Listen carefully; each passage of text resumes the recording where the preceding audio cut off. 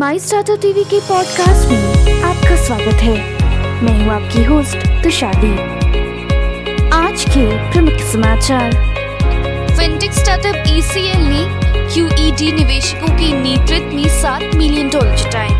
बैंकों को स्टार्टअप आय की संभावनाएं नजर आ रही हैं। वे सर्ववित्त पोषित गठजोड़ तलाश रहे हैं। बायजूस को सलाहकार परिषद की नहीं बल्कि बोर्ड के पुनर्गठन की जरूरत है। अब समाचार विस्तार से। Fintech company efficient capital lab Ecl ने मौजूदा निवेशक 645 वेंचर और नए निवेशक fund Lorimer Ventures, Riverside Ventures और जनरल की भागीदारी के साथ QED इन्वेस्टर्स के नेतृत्व में प्री सीरीज ए राउंड में $7 मिलियन जुटाए हैं। भारत में बैंक स्टार्टअप को संभावित व्यावसायिक अवसर के रूप में देख रहा है। कुछ स्टार्टअप को ऋण देने के लिए फिनटेक कंपनियां और गैर बैंकिंग वित्तीय कंपनियों के साथ साझेदारी तलाश रहे हैं और अन्य उनमें निवेश कर रहे हैं। एटेक स्टार्टअप बायजूस ने कल इन्फोसिस के पूर्व CEO और बोर्ड सदस्य टीवी मोहनदास पाई और भारतीय स्टेट बैंक के पूर्व अध्यक्ष रजनीश कुमार को अपनी बोर्ड सलाहकार परिषद BAC में नियुक्त किया। स्टार्टअप के आधे बोर्ड के बाद प्रशासक पर उसके संस्थापकों की सलाह देने के एक नवगठित निकाय पिछले महीने सामूहिक रूप से रहना छोड़ दिए।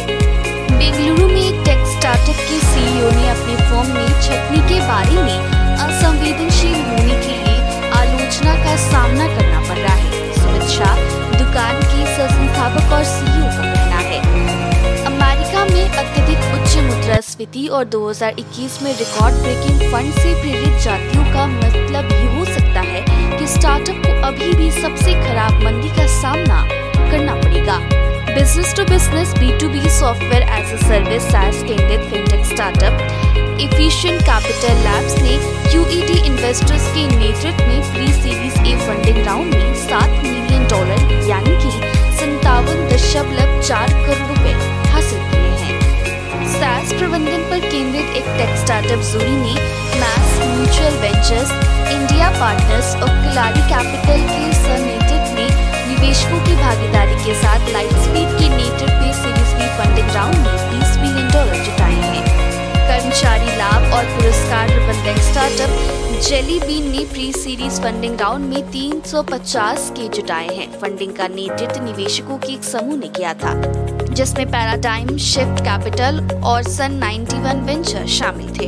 पिछले 9 वर्षों में मोदी सरकार द्वारा शुरू की गई उपायों की सराहना करते हुए वित्त मंत्री निर्मला सीतारमण ने शुक्रवार को कहा कि कंपनी अधिनियम के तहत अपराधों को अपराध मुक्त करने में अधिकांश उपयोग विशेष रूप से एमएसएमई को मदद मिली है।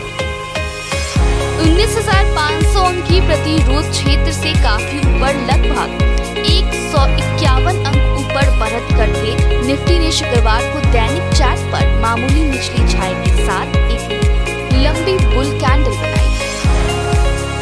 आज के लिए इतना ही। हमारे टीवी चैनल पे 700 से अधिक स्टार्टअप और एमएसएमई शो है। जांच करिए। माई स्टार्टअप टीवी अब गूगल प्लेटफॉर्म पर भी उपलब्ध है, तो आपको हर कदम पे स्टार्टअप और एमएसएमई से जुड़े नवीनतम समाचार प्राप्त होंगे। आप हमारे टीवी चैनल को सब्सक्राइब करके हमारा समर्थन भी कर सकते हैं और घंटी के आइकन को दबाना ना भूलें। आप हमें को फेसबुक, ट्विटर, लिंक्डइन पर भी फॉलो कर सकते हैं या हमारी वेबसाइट www.mystartuptv.in पर जा सकते हैं। सुनने के लिए धन्यवाद।